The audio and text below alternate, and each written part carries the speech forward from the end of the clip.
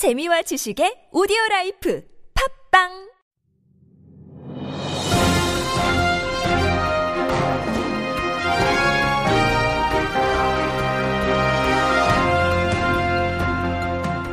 유쾌한 남자들의 시시콜콜 토크쇼 김프로쇼 지금 시작하겠습니다. 저는 김프로입니다.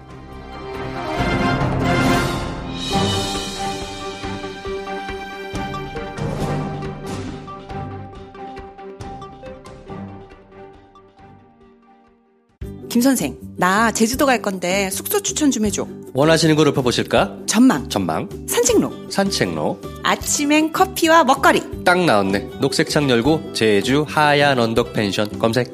제주 하얀 언덕 펜션? 전기객실 오션뷰, 올레길 4코스 초입, 표선해 수욕장까지는 차로 1분. 1층엔 사장님이 직접 운영하시는 카페에서 커피와 브런치까지. 어때? 완벽하지? 와, 김프로쇼 청취자 인증하면 10% 할인까지 쫙! 이래서 김선생 하는구만. 나랑 갈 거지? 아, 뭐래. 녹색창 여시고 제주 하얀 언덕 펜션 검색하세요.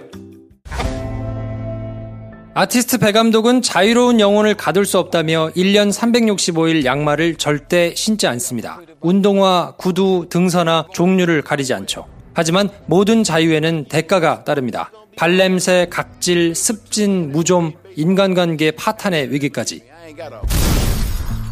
독일 유니코프사의 혁신적 특허 기술, 1년 이상 지속되는 맨소량과 항균 효과, 재구매율 30% 이상, 깔창, 그 이상의 깔창 유니코프.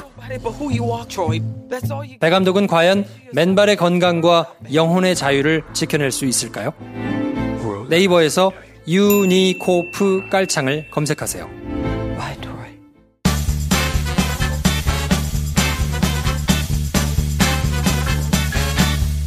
네, 김프로쇼 시작하겠습니다. 어서 오십시오. 안녕하세요. 네, 수줍은 관종, 노래하기 좋아하는 음유시인 데이브니어 나오셨습니다. 네, 여러분의 사랑으로 늘 힘을 내고 있는 데이브니어입니다. 아, 그때 네. 그 데이브니어가 맨날 적어올 때가 좋았는데 뭐야? 쿠사리는 줬어도. 정말? 네. 아, 적어와봐요. 뭘 좀 이렇게. 뭐야, 뭐 거의. 알겠습니다. 아, 자. 요즘 너무 힘들어. 자, 소개해주세요, 그러면. 뭘 소개해줘? 아니, 인생 애들이 어쩌고 해야 되잖아. 자, 인생의 애드립, 연애지상주의자 한량 김선생 나오셨습니다. 안녕하세요. 데이브 니어만큼이나 힘들고 하루에 2시간밖에 못 자고 2주 동안 일하고 있는 데이브 니어 옆에 있는 김 선생입니다. 야. 아니, 왜 2시간밖에 못 자요? 아, 진짜 힘들어요. 요즘 지금 사실 김 선생의 본업은 이게 아니죠. 이게 아니고, 네. 제가 따로 하는 일이 있는데, 진짜 너무 일이 많아요. 네, 너무 힘들어. 나도 이게 본업이 아니야. 정말 미치도록 힘듭니다. 하지만, 나는 본업인가? 방송에서는 이렇게 즐겁게 노는 것 같지만, 진짜 빡센 일주일입니다, 그래요. 진짜. 네. 아유, 살기 다 힘들지, 뭘. 네. 네, 바이엔슈테판을 사랑하는 영화 만드는 게 꿈인 김프로입니다. 이번 시간은 저희가 주주총회로 꾸며드리는데 주주총회 관련한 댓글들을 한번 소개를 해드리겠습니다. 네, 우리 미니프린님. 토요일이라 오전 근무만 하고 퇴근 후 점심 먹는데 생전 처음 맥주를 시켰어요. 김프로쇼의 영향이 크더군요. 음료로 콜라랑 사이다밖에 몰랐는데 어쩌라고 들으면서 주말 바쁜 레스토랑에서 반주로 생맥주를 혼수로 했네요. YMKO님. JR 김프로쇼, 김프로이드, 김프로쇼 리프트까지 챙겨 듣고 있는 해외 청취자입니다. From Mexico. 야, 멕시코에서 듣고 계세요? 대단하십니다. 막상 표현은 자주 못했는데 자주 듣고 계시고 헬조선의 실상을 깔끔하게 흥미로운 영화들을 즐겁게 인텔리하게 설명해 주시는 김프로쇼 너무 좋아요. 승승장구 응원합니다. 추신이 메인입니다. 이거는 김선생 김프로 같은 분과 연애하고 데이브니어 같은 분과 결혼하면 참 좋겠다는. 예. 네. 그렇지. 그러면 결혼의 장점이 생각이 안 나요. 그렇죠. 어떻게 됐어요? 이번 주 준비됐습니까? 뭘요? 결혼의 장점. 아이, 두 가지. 그거는 다 각자의 삶에 이렇게. 각자의 삶에 이렇게 오로리, 아라리 이렇게 녹아 있는 거죠. 네. 자, 바바욤욤님께서 롯데마트에는 드레스덴이라고 더 킹덤 오브 벨지엄이랑 비슷한 위치의 맥주가 있대요. 롯데마트에. 아, 여기도 짠가? 아빠 배짱이님. 보고 있나 김프로 바이엔슈테판 쇼핑백 하면서 바이엔슈테판 쇼핑백을 보여줬는데 그 안에 정작 뭐가 들어있는지는 안 보여주셨어요. 학점은행제 나연쌤. 김프로쇼는 사랑입니다. 김프로가 꼭 영화를 만들 수 있길. 저도 돈 많이 벌어서 영화 만드는 게 꿈인데 환갑 전에 이루는 게 목표입니다. 꼭 꿈을 이루시기 바랍니다. 네. 빛고울 도시농부님, 점점 프로다워지는 느낌. 뭐가. 해석의 여지가 많지 않나. 제 노래인가요? 그래서 뭐지? 어떤 이런 뜻일까요? 아마추어 자식, 뭐 이런 해석이 가능한. 네. 감사합니다. 네. 바람돌이 1878님, 총선이 2년 후면 좋겠는데 3년이나 남았네요. 이게 제가 다급하고 정말 간절한 마음에 총선이 2년 뒤면 좋겠다는 얘기를 했는데 3년이 남았대요. 참, 어떡하면 좋아. 네. 탄테지니님입니까? 독일에 살면서도 듣도 보도 못한 맥주를 김프로님을 통해서 알게 됐대요. 자, 문제의 이름 호야 PD님. 이분 참 자주 등장하시죠. 맥주 전용잔은 모양 비슷해 보이면서 조금씩 다 다른데 이게 본사에서 디자인해서 전 세계로 뿌리는 건지 아니면 그냥 국내 유통사들이 마케팅을 만드는 건지 궁금하네요. 만약에 전자 본사에서 만드는 경우라면 각국마다 모양이 같을 것이고 후자라면 다를 수도 있지 않을까요? 네. 이런 생각을 해본 적이 없습니다. 혹시 아십니까, 데이브는요? 본사에서 거의 다 만드는 걸로 알고 있습니다. 그래서 바이엔슈테판도 사와서 국내에서 그 수입사가 수입사 사와가지고 예, 그런 식으로 진행을 한다고 제가 알고 있고요. 이야. 그리고 사실 여기 댓글은 소개 안 됐는데 삭제된 댓글 저희 꼼꼼함으로 우리 쭈이아빠님 쭈이아빠님께서 데이브니한테 걸리면 끝나요. 아니 이거는 나쁜 댓글은 아니고 우리 세 명이 어떻게 그 맥주가 짜냐 세 명의 입맛이 어떻게 잘못된 거 아니냐 그날 저희가 몸이 안 좋아서 그랬을 수도 있고요. 예. 근데 댓글을 다셔가지고 다른 분들이 이렇게 또 이렇게 꼼꼼하게 댓글을 달아주셨는데 한 2시간 안에 삭제를 하셨어요. 그래서 왜 그러지? 안타깝습니다. 왜 그러시는 뭐 수줍당이신 걸로. 그래 네. 왜 삭제하시지? 네. 그러게요. 근데 이런 게 있어. 사람 몸 상태에 따라서 네. 이게 되게 잘 만들어진 음식은 그때 감도가 달라지기도 하더라고요. 예를 들어 제가 평양냉면을 되게 좋아하는데 몸 상태에 따라서 되게 짜게 느껴지는 날도 있고. 근데 아줌마가 손 안 씻은 거 아닙니까? 제가 그것도 간별하거든요. 그 정도는. 네. 정상적인데 제 입에 더 짜게 유독 느껴지는 날도 있고 그렇더라고요. 우리가 다시 한번 킹덤 벨즘을 먹어보죠. 그러니까 좀 건강한 상태일 때 조금 잠 좀 충분히 주무시고 나서 다시 한번 먹어보겠습니다. 저희가 너무 좀 그럴 일은 아닌 것 같다. 그렇게 못하겠습니다. 저의 속마음을 얘기해 주셔서 감사해요. 네. 네. 자, 바로 그 코너죠? 우리 모두가 기다렸던 그 코너. 이거를 기다리는 사람이 75만 8천 분 계시다는 바로 그 코너. 선물 폭탄 코너입니다. 술친금 한 박스 받으실 분 바바욤욤님. 네, 축하드립니다. 아이디 참 재밌으시네요. 오어린의 선크림, 애터미 선크림 받으실 분은 minifreen이라고 읽어야 되나요? minifreen님. 축하드립니다. 네, 축하드립니다. 자, 김프로쇼를 도와주고 계시는 우리 광고주 분들을 소개해드리겠습니다. 소연 아버님께서 만드신 술자리 만병통치약 친구 술친금 많이 애용해 주시고요. 제주 하얀 언덕 펜션. 이미 모두 알고 계시죠? 합리적 가격에 뛰어난 전망과 주변환경 강추드립니다. 네, 유니코프 깔창. 발냄새 나시는 분들 재구매율이 30%나 된다고 하니까 한번 사용해 보시면 어떨까 싶습니다. 자, 그러면 저희는 광고 듣고 주주총회로 돌아오겠습니다. 그거 알아? 박대리가 군뱅이를 먹는다며? 홍보팀 오과장도 군뱅이를 먹는다는데? 우리 회사 유명 애주가는 다 먹네? 군뱅이를 먹는 게 아닙니다. 술친굼을 먹는 겁니다. 한의사가 인정하는 간에 좋은 국산 군뱅이, 거기에 헛개, 강황, 울금까지 애주가들의 핫 아이템이 모두 들어갔습니다. 후기가 좋은 이유가 있습니다. 술친굼! 네이버에 술친굼을 검색하세요. 친구 술친굼. 핸드폰 요금 너무 많이 나와. 그래요? 난 10,000원도 안 되는데? 야, 기본료가 10,000원도 넘는데 뭔 소리야. 위너스텔 알뜰폰 몰라요? 딱 KT 반값이던데. 알뜰폰이면 품질이 별로 아니냐? 나 이 형님 정말 KT랑 똑같고 올레 와이파이도 똑같이 무료예요. 진짜? 나도 가입 좀 해야 되겠다. 야. 가입비, 유심비 모두 무료. 올레 와이파이도 무료. 통신요금은 딱 반값. 네이버에서 위너스텔 알뜰폰을 검색하세요. 돈 아껴서 영화 만들어야지.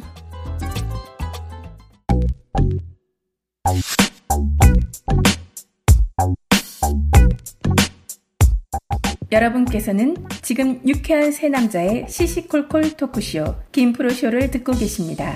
저는 지구에 사는 외계인입니다.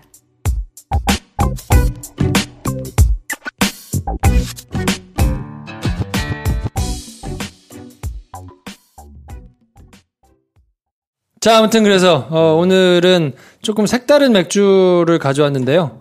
오늘 어떤 맥주입니까, 이거? 네, 필라이트라는 맥주입니다. 맥주예요? 맥주입니다. 왜 맥주 아니고 어떻게 보십니까? 맥주는 맞아요? 아니 저는 무슨 이런 청량음료 레몬 들어가 있을 것 같지 않아? 느낌이 초록색에 노란색에 약간 느낌 금빛 뭐 글씨들이 이렇게 섞여 있는데요. 코끼리가 좀 성의 없이 그려져 있고. 요즘 이 마트에 가시면 산더미처럼 쌓여있는 걸 보실 수 있습니다. 아 그래요? 네. 어디서 많이 하고 있군요. 어디서 엄청 겁니까? 싸게. 아니 뭐 하이트 진로. 아 이게 그거죠. 10,000원에 12병. 그렇죠. 아 10,000원에 12캔. 바로 그겁니다. 아 그래서 제가 광고 보면서 우리 처제한테 야 얼마나 맛없으면 10,000원에 12개나 주냐. 이제 청취자분들 중에서도 네. 필라이트를 해달라고 한 두어 분. 아 그래요? 예, 3분 정도 얘기를 하셨었습니다. 제가 한 멘트는 농담이었습니다, 여러분. 네 맛을 아직 보기 전이기 때문에. 아니 맛을 보고 이런 얘기를 할 수도 있어. 아 그렇지. 근데 우리 지난주에 그 짠 얘기 때문에 네. 오히려 얼마나 짠지 먹어보고 싶다는 참 미안해 사람들. 의도하진 않았습니다만. 먹지 말래니까 도대체 얼마나 짜길래 그러냐고. 바로 먹어볼까 그러면? 네, 그래요. 필라이트 한번 먼저 먹어보시죠. 자 소리? 이건 라거입니까? 야 이거를 뭐라고 해야 됩니까? 일단 드셔보시죠. 다시 한번 얘기하겠습니다. 자 드셔보시죠. 짠하겠습니다. 짜잔.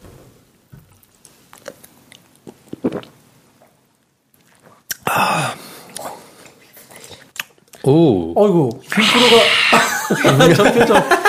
김프로 귀엽다. 아이고. 어우야. 아니 한 잔을 한 번에 쭉 들이켜서 나 저런 건 처음 보네요. 오. 왜? 나쁘지 않아. 나쁘지 않아? 나쁘지 않아. 오. 10,000원에 12병짜리 치고는 나쁘지 않아. 제법 상큼합니다. 나쁘지 않아요. 야 이게요 우리 사실 시즌 1을 가시면요 뭐 들으시는 분들 정말 한 10분 중에 100분 중에 2분 정도 있는데 우리 김 선생이 발포주에 대해서 얘기한 적이 있어요. 아 있어요. 예. 이 필라이트는 발포주입니다. 보통 65%입니까? 제 기억에. 뭐 메가의 비율이요? 네 그런 비율이 비율 이상 돼야만 우리가 그걸 맥주라고 하는 거거든요. 아 그래 저기 알코올이 없는 게 아니고 메가의 비율이 낮은 애들을 발포주라고 네, 했군요. 보통은 뭐 10% 20%대 막 이렇게 비율을 낮추고요. 그게 왜 그러냐? 일본에서 이렇게 원가를 낮추고 그쵸. 저렴하게 만들기 위한. 왜냐면 맥주 같은 경우 그때 세금 그 맥주 회사에 대한 세금의 정책들이 굉장히 이제 높고 하다 보니까 그걸 피해서 만든. 하지만 맛은 비슷하면서 이제 그런 맥주들을 발포주가 있는데요. 네, 그래서 10,000원에 12개예요. 근데 생각보다 그게 이제 이런 거야. 제가 이게 출연하는 걸 보면서 우리나라에 맥주를 좋아하는 사람이 생각보다 이제 더 많아졌다. 왜냐면 맥주 회사가 함부로 만들지 않을 거거든요. 그렇지. 네. 왜냐면은 지금 카스하이트 무슨 뭐 여러 가지들 실험을 다 하고 하이트 같은 경우는 자기네 퀸즈에 야, 오늘, 이거 여러분. 이거 살릴까? 아까 것도 살려주세요. 와, 이거. 데이브니아가 얘기할 때만 에어컨이 돌아가고 있어요. 에어컨의 뭡니까? 배수펌프가 돌아가고 에어컨의 있습니다. 에어컨의 정령이. 이야, 좋아요. 우리 사회에서도 이 맥주에 대한 기호들이 굉장히 다양해지고 깊어지고 있는데, 하이트 같은 경우는 퀸즈에일도 만들고, 그렇죠? 되게 다양한 실험을 했는데 지금 필라이트를 만든다는 거는 2층이 있다라고 파악을 한 거죠. 그걸 공략하는 거고 일단 가격으로 승부하는 거고. 발포주가 왜 싼지 제가 드디어 알아냈습니다. 그 사이 구글링을 했니? 알쓸신잡. 발포주가요. 메가의 퍼센트가 67% 미만인 거거든요. 근데 우리나라 주세법상 67% 미만의 술을 주세 비율의 그 세금이 많이 낮아요. 그러니까 가격에 포함되어 있는 세금의 퍼센테이지가 확 떨어지네. 그래서 싸게 공급하시는 거예요. 그래서 그게 내가 아까 얘기한 거잖아. 일본이 그래서 뭐 그렇게 만들었다고 우리나라도 마찬가지고. 그렇지. 우리나라도 마찬가지고. 방송할 때 남의 말을 좀 들으세요. 구글링 하느라고. 에어컨의 정령아 얘기하죠.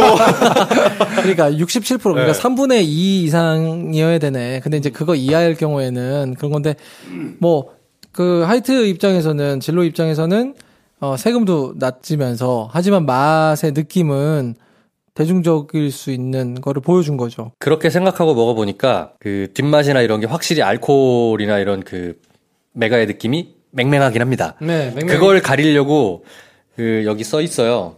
플레이버 효모, 아로마 호흡을 썼거든요. 그래서 아로마 향이 확 나네. 첫 향에. 그걸 싹 가리려고. 그래. 그래서 클린을 집어넣은 이유가 그러네요. 맑으니까. 맑고 고소한데 약간 맑은 느낌이 좀 있긴 한 것 같아요. 과일향이나 꽃향 같은 아로마 향이 휙 나잖아요. 네. 나쁘지 않은데요? 그래요. 그러니까 호흡을 어디 걸 어떻게 썼는지 모르겠어요. 근데 사실 우리가 호흡의 종류도 비싼 거는 노블 호흡 같은 거라든지 아니면 미국의 무슨 캐스케이드 호흡이나 이제 이런 애들이 있는데 얘 같은 경우는 그렇게 막 높은 수준의 호흡은 아닐 거예요, 아마. 비용을 낮추려고. 하지만 느낌 자체는 되게 산뜻해요. 산뜻한 음료수네요. 네. 네, 좋습니다. 취하려고 마신다기보다는 약간 음료수 같아요. 칭따오를 그 한약 먹을 때 천 있잖아요. 거기다 이렇게 한번 짠 느낌이야. 야, 그렇잖아요? 칭따오를 면포로 짠 거야. 그치, 짠 느낌이에요. 그래서 해석이 남다르긴 해. 그러니까 사실 여기 만든 걸 보면요. 보통 이런 거에 이제 옥수수를 넣으면 그나마 다행이고 산미구엘처럼 이런 거는 전분을 넣는데 여기 전분이 러시아, 헝가리, 세르비아 등 이제 뭐 이런 식이야. 네. 야. 뭐 근데 맛은 예를 들어 내가 맥주 너무 부담스럽고 막 좀 취하는 거 싫다 하는 여성분들도 가볍게 마시기엔 좋고 그렇다고 안 취하진 않아요. 여러분 알코올 도수는 4.5도요. 네. 똑같아. 카사이트하고 똑같아요. 기네스보다 높습니다. 네. 네. 근데 맥주 특유의 그 쌉싸름한 맛이 확 덜해요. 네. 그래서 맛이 되게 부담 없네. 그러니까 뭔가 청량감을 확 느끼는 맥주를 먹고 싶은데 네. 그러기에는 그쵸. 뭐 칭따오나 이런 거가 약간 좀 맛이 좀 부담스럽다. 이런 분들은 그냥 맛 자체를 걷어낸. 그래서 그냥 깔끔하게 약간 물 같기도 하고 거기에 살짝 그 꽃향 아로마 호흡 창 넣어가지고 코가 즐거워지는. 네. 괜찮습니다. 싸고 네. 또. 그러니까 이거는 뭐 큰 모임 파티 같은 거 할 때 손님들 많이 모실 때 왕창 사다 놓고 소주와 함께 이걸 요거를 소주하고 섞으면 어떤 맛일까요? 나름 깔끔하지 않을까요? 좀. 그럴 수 있을 것 같은데요? 네. 실험 정신 돋네요. 네. 해보고 싶네. 요거를 소주하고 섞으면 카사이트하고는 또 다른 맛일 테니까. 제가 사실은 오늘 필라이트하고 또 갖고 싶었던 거는 피츠예요. 요즘 우리 조정석이 선전합니다. 피츠. 3초 뒤면 안다. 그 깔끔함을 이런 카피 같은 거를 쓰고 있는 것 같은데 괜찮습니다. 네. 네. 굉장히 그 부담 없고 좋네요. 그러니까 음료수로 비교를 하자면 맞는지는 모르겠는데 이 포카리 스웨트와 객토레이가 뭔가 걸쭉해가지고 먹기 좀 힘든 사람들이 2% 먹는 느낌. 정확합니다. 정확해. 네. 네. 뭔가 먹고는 싶은데 네. 조금 맑은 걸 먹고 싶다. 2% 느낌이에요. 비슷합니다. 네. 네. 괜찮았어. 간만에 정확한 평가. 5점 드립니다. 괜찮았어요. 네. 야. 나쁘지 않아요. 좋아. 네, 나쁘지 않아요. 좋아. 그래요. 계속 따라 먹게 되네. 아무튼 킹 오브 벨지엄과는 어떻게 비교할 수 있을까요? 안 짜다. 네. 약간 오히려 단맛까지도 좀 느껴지네요. 네. 오늘 그러면 이 필라이트를 선택하신 이유는 자, 청취자의 통찰을 담아왔습니까? 그런 걸 생각했어야 되지? 주인공이 그런 거였지? 청취자의 니즈? 네. 청취자의 니즈. 그럼요. 우리는 청취자 아니면은 사실 김프로쇼가 갈 수 없잖아요. 그런 의미에서. 뭐 더 없습니까? 계기? 사실은 근데 이제 필라이트는 진짜 맥주냐에 대한 얘기를 할 수가 있죠. 사람들에게는 처음에는 혹해 보일 수 있고, 대중적일 수는 있지만, 그것이 진짜이지 않은 경우가 왕왕 있다. 네. 괜찮아. 이거 괜찮아. 흐름 좋아. 그러니까 우리 정치 사회에서 네. 또 우리 정치인들 중에서도 겉보기에는 또 우리 기자들, 아나운서 이런 사람들 중에서도 겉보기엔 되게 저 사람이 참 훌륭하고 대단한 사람이라고 할 수는 있지만 그것은 진짜 맥주가 아닐 수도 있다. 필라이트는 진짜 맥주인가요? 발포주죠. 아까 뭐 발포주 좋다며. 아니, 발포주는 그러니까 말 그대로 왜 67%라는 기준이 있냐면 그 기준을 넘지 않은 거는 사실 맥주라고 보기 어렵다라는 통념이 있는 거잖아요.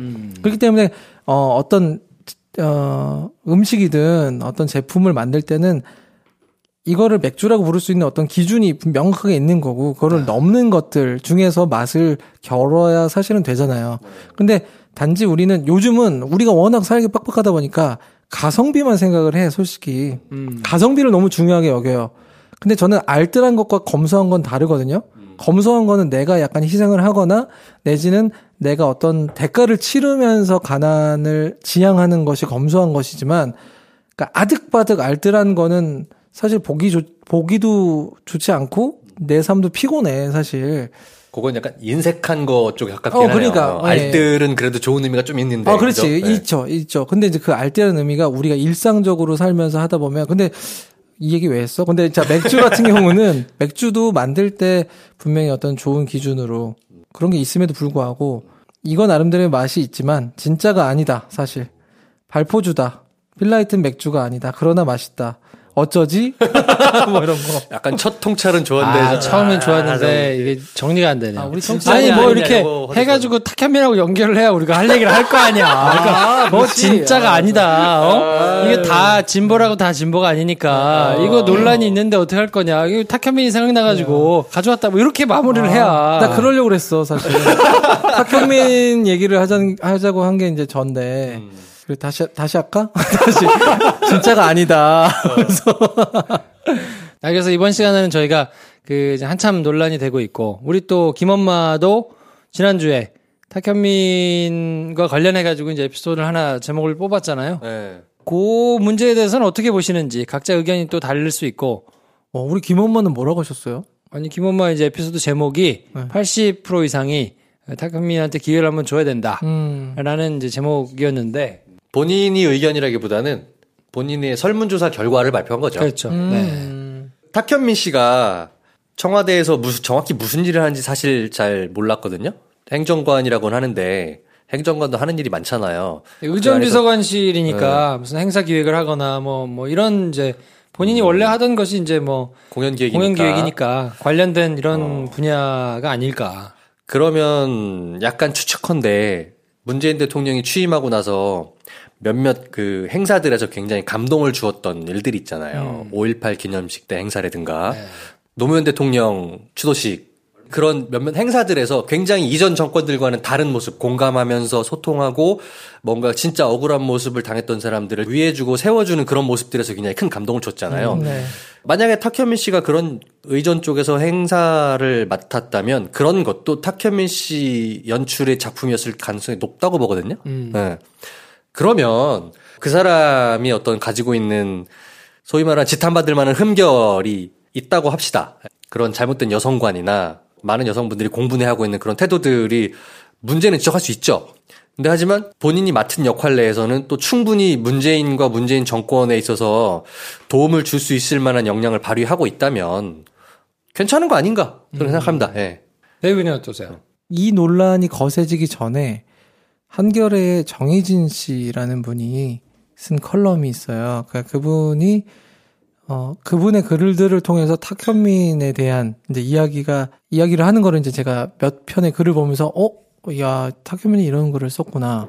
그리고 거기에 대해서 정희진 씨가 이제 하나하나 얘기하는 걸 보면서 저 어떤 생각이 들었냐면 이거를 야당에서 만약에 뭔가 건수다라고 잡으면은 야, 이거 뭔가 걸릴 수 있겠다. 그리고 한겨레도 요즘 가뜩이나 한경호 사태 때문에 사람들 인식이 안 좋은데, 이거 뭔가 일타쌍피처럼 걸릴 수도 있겠다. 라는 생각을 솔직히 했거든요. 근데 아니나 다를까 그게 약간 일이 커지고, 저는 개인적으로 정희진 씨의 글은, 나쁘지 않았어요. 저는 좋았어요. 개인적으로는 그 글을 보신 분들이 있을지 모르겠지만, 이런 것 같아요. 행정관이니까 우리가 장관이라면은 엄격한 인사청문회를 거치고 그렇게 할 텐데, 만약 탁현민이라는 그 사람이 왜 타겟이 됐는가?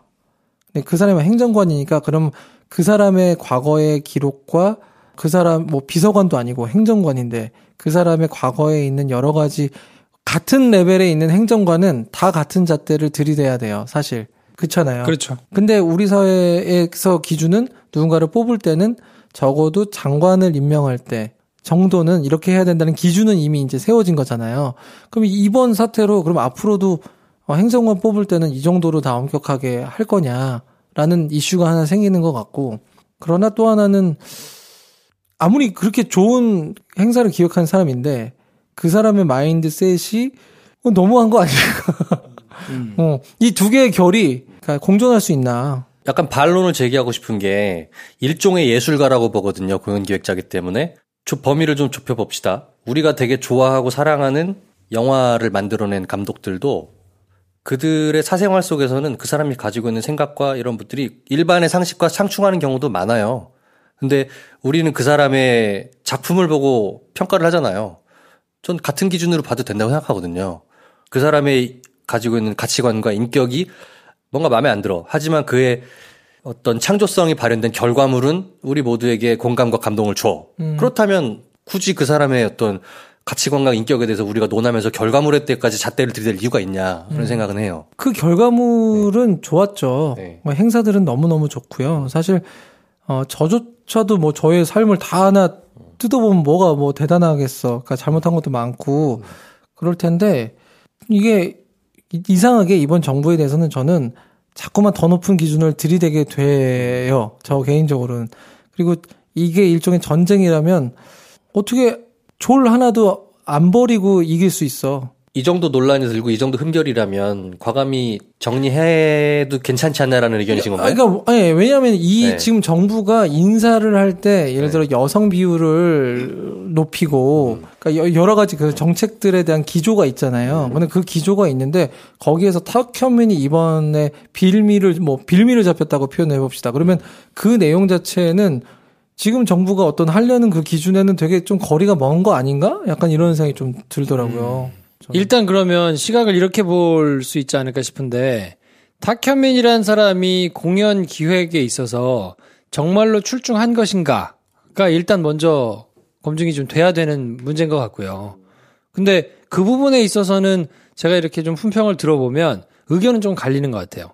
그 정도 하는 사람 많지라고 얘기를 하는 사람들도 있고 뭐 비교적 잘한다라고 하는 것도 있는데 저는 사실 탁현민이라는 사람을 알게 된 게 낙검수 콘서트 때문에 알게 됐는데 그게 사실은 콘서트 기획을 잘했다기보다는 그냥 낙검수의 팬덤에 묻어간 측면이 있기 때문에 그 이후에 그 사람이 보여준 공연 기획 뭐 이런 거에 있어서 정말로 굉장히 탁월한 사람인 것이냐에 대한 정보가 저한테는 아직 없기 때문에 판단을 섣불리 할 수 없는 부분이 좀 있는 것 같고 물론 그렇죠.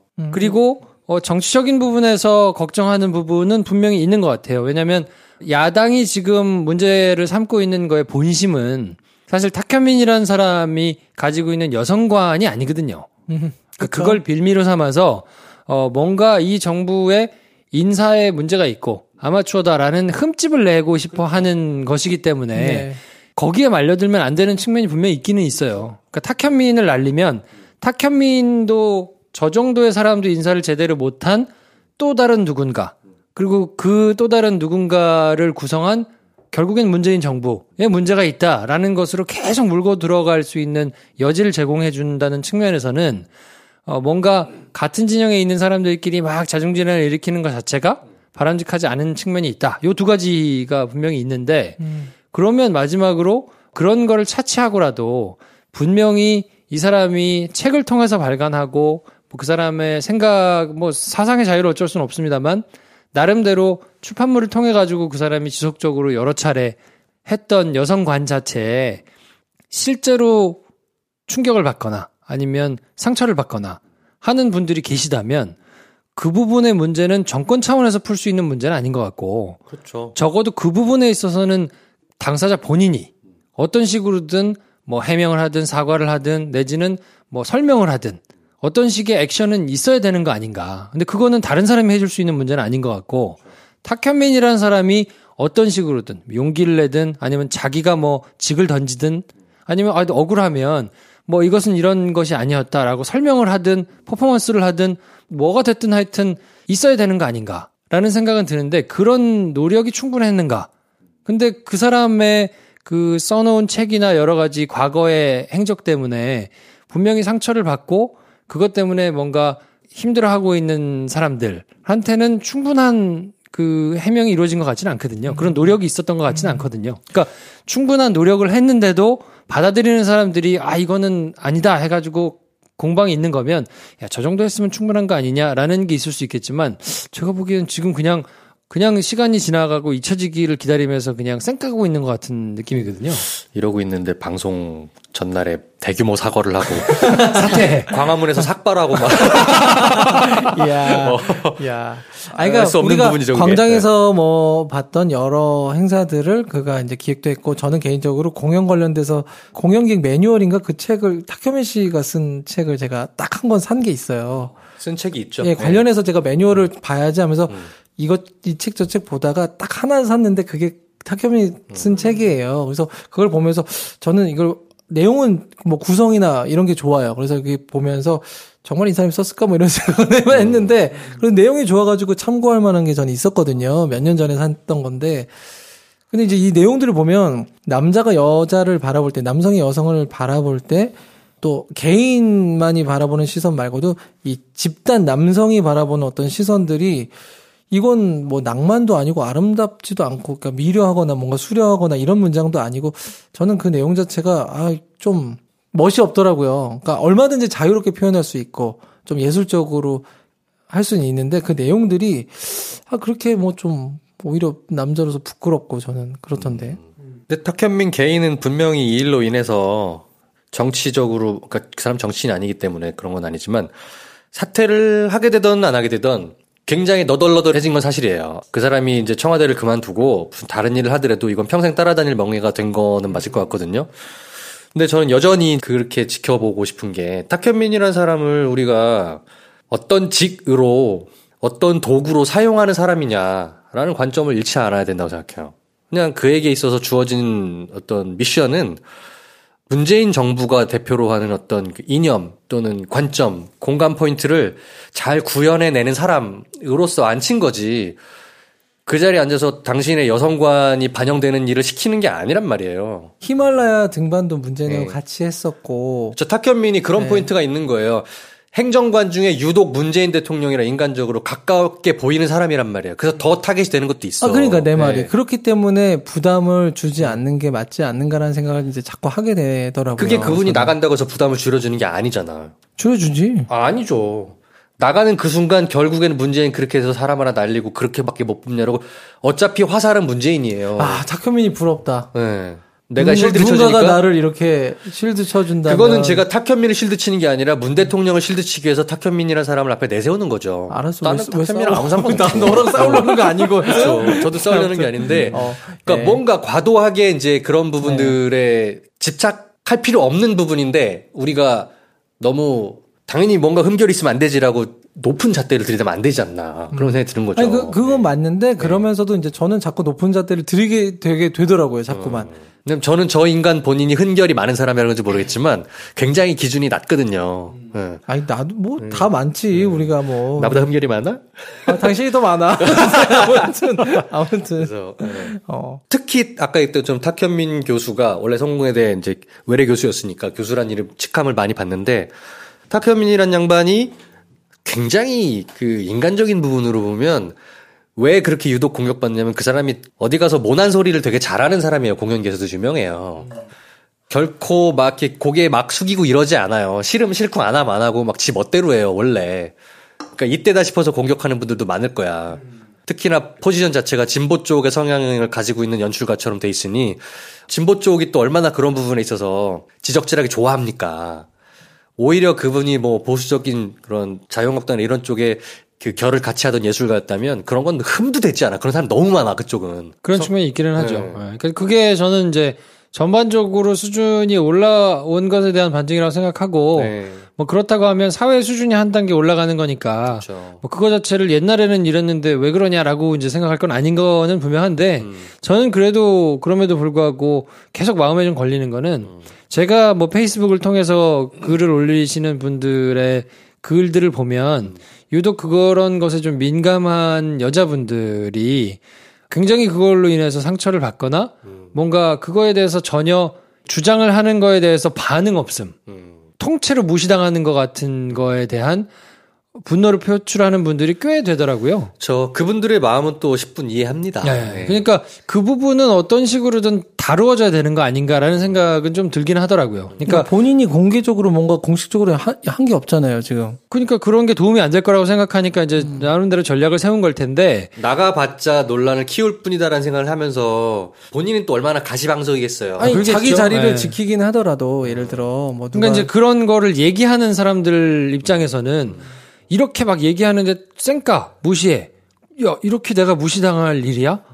그리고 내가 완전히 무슨 뭐 틀린 말을 하는 것도 아니고 이렇게 얘기하면 뭔가는 어쨌든 반응을 조금 해야 되는 거 아니야? 라고 생각을 할 수는 있겠다 싶은 생각은 사실 좀 들거든요. 근데 그 부분은 누군가 대신할 수는 없는 것 같고, 타케미 본인밖에 할 수 있는 사람이 없는 거 아닌가 생각은 드는데, 그렇다 그러면 그것이 내가 뭔가 입장을 꺼내놓는 것 자체가 또 다른 이슈를 생산하고, 그래서 문재인 정부의 화살을 돌리게 되는 결과를 낳는 것 때문에 얘기를 안 하고 있는 것이라면, 그것이 최선인가라는 거에 대해서는 조금 꼭 물러난다기보다는요. 그러니까 여당에게도 우리 대통령 뭐 정부에게도 되게 소중한 존재니까 고마운 존재잖아요. 여태까지 여러 가지 행사들을 함께 동고동락해 왔던 소중한 존재이기 때문에 사랑을 받고 있으니까 타케민 씨가 스스로 약간 조금 그런 의사들을 밝혀주는 게 좋지 않나 이런 생각 해본 거죠. 물론 저희가 탁현민을 실드 칠 이유는 탁현민 본인에 대한 애정은 1도 없어요. 나 그 사람도 모르고 사실 말했던 게 정확하거든요. 그 정도 공연 연출하는 기획자는 많아요. 그렇죠. 그런 중견 연출자들은. 근데 탁현민이라는 그 개인을 떠나서 자연인 탁현민이 아니라 사회적인 맥락 속에서 탁현민이 문재인 정부 또 문재인 대통령과 굉장히 그 긴밀하게 싱크가 돼 있단 말이죠. 그 사람이 하는 어떤 특정한 행동 하나가 탁현민 개인의 행동이 아니라 문재인이라는 그림자를 계속 갖고 다녀요. 그러니까 엄청 신중할 수밖에 없는 거예요. 사과를 하기도 신중해야 하는 거고 자리를 던질 것이냐 말 것이냐 하는 것도 신중해져야 되는 거예요. 그래서 저는 김프로가 얘기했던 게 과연 이러고 뭉개고 있는 게 최선이냐. 최선은 아닐 수 있지만 최악은 아니다. 저는 그렇게 말하고 싶어요. 뭐 또 한 가지 저는 혼자 어떻게 생각했냐면 지금 문 대통령이 미국을 가는 데 있어서도 그 의전도 타케민이 이제 디자인을 할 거란 말이에요. 여러 면으로. 그럼 지금 이 사안이 되게 중요하기 때문에 그 일은 터졌지만 이 일을 이제 진행하는 게 급선무다라고 판단을 하고 뭐 요 불을 먼저 끄고 그 다음에 이제 대응을 하려나 이렇게 뭐 근데 나름의 짐작은 하지만 근데 저는 어떤 식으로든 타케민 본인이 그 자신의 여러 가지 책이나 뭐 이런 걸로 인해서 상처를 받은 분들에 대해서 꼭 그것이 무슨 입장 발표가 아니더라도 뭔가 액션은 본인 주도로 한 번은 있어야 된다. 그리고 그것을 하고 난 다음에 부족하다, 모자라다 하는 평가가 있을 수 있겠지만 100% 그러겠죠. 그렇더라도 뭐 그 정도의 최소한의 반응 정도는 한 번은 있어야 되는 거 아닌가라는 생각은 들고요. 그거 없이 그냥 지나가면 잊혀지겠지. 뭐 그거 없이 지나가면 홍준표지. 그러니까 여태까지 박근혜 정부가 계속 그렇게 해왔던 거거든요. 그냥 뭉개고 지나가다 보면 뭐 다른 이슈로 또 덮고 뭐 그냥 지나가는 거겠지라고 해왔는데 그거와는 그래도 조금 맥락을 달리 해야 되는 거 아닌가 싶은 생각은 분명히 있어요. 그러니까 어떤 분들이 자꾸 이제 돼지발정제도 뭐 그렇게 그러는데 이게 뭐가 대수냐라고 하긴 하시겠지만요. 저는 타케민 씨가 나와서 어떤 입장을 발표하고 설령 사과를 하더라도 그것만의 문제는 아닌 것 같아요. 왜냐하면 그거에 대응하는 우리 사회의 여성들이 이것들을 보면서 우리 사회가 학습하고 있는 거거든요. 우리 묻 남성들 안에 있는 탁현민을 반성하지 않는 한, 이 문제는 계속 거듭될 것이다. 일단 탁현민은 어떻게든 입장을 표명하고 김프로 말을 듣고. 이랬는데 방송 나가기 전날에 광화문에서 삭발하고 막, 석고대죄하고 막 그럼 하찮은 뉴스 호해 한 번 더 해야죠. 하찮은 호해. 여러분 이번 방송은 듣지 마세요. 자, 아무튼 그래서 이 시간 저희가 전해드린 거는 필라이트 굉장히 깔끔한 맥주 같지 않은 발포주를 저희가 소개를 해드렸고요. 그 필라이트가 탁현민이에요? 글쎄요. 10,000원에 12개? 자, 아무튼 그래서 탁현민 논란과 관련해가지고 이런저런 얘기 나눠봤는데요. 근데 우리 청취자들이 또 대이분이요. 막 욕하실 것 같아. 욕 좀 먹을 수도 있죠. 뭐 원데이 투데이 먹나요? 두려워요. 괜찮아요. 못 먹으면 오래 살아. 두렵게. 근데 이제 저는 사실 전 우리 편이고 그죠? 그냥 더 잘해보자는 취지. 급실드. 여태 한 번 있잖아. 자, 아무튼 그래서 저희가 이번 시간에 전해드린 맥주는 필라이트인데요. 뭐 하여튼 주주총회 관련해가지고 의견도 많이 남겨주시고 저희는 다음 주에 또 괜찮은 맥주 하나 가지고 찾아뵙도록 하겠습니다. 주주총회는 이게 문제야. 마시면서 하면 계속 뭔가 말을 하고 싶어져. 적당히 끊어야 되는데. 자, 그럼 방송을 닫고 이 이후 자리에서 말을 하도록 하겠습니다. 자, 다음 시간에 뵙겠습니다. 고맙습니다. 감사합니다. 울고 있는 게 보여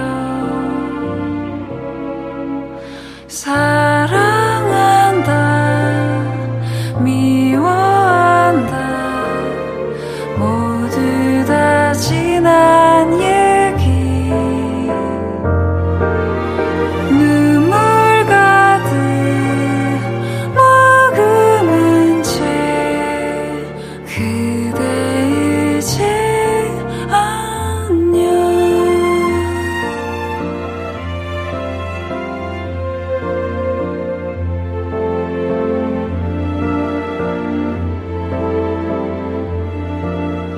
내 손 잡아요.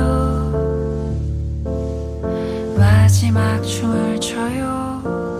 음악이 끝나기 전에 웃어 보아요. 환한 그대의 미소 담아가고 싶어요. 평생에 한 번뿐인 많은 걸 함께 했죠. 지난 옛일 돌아보며 애잔한 그리움뿐 아쉬움은 남겨둔 채 그대 이제 안녕. 그대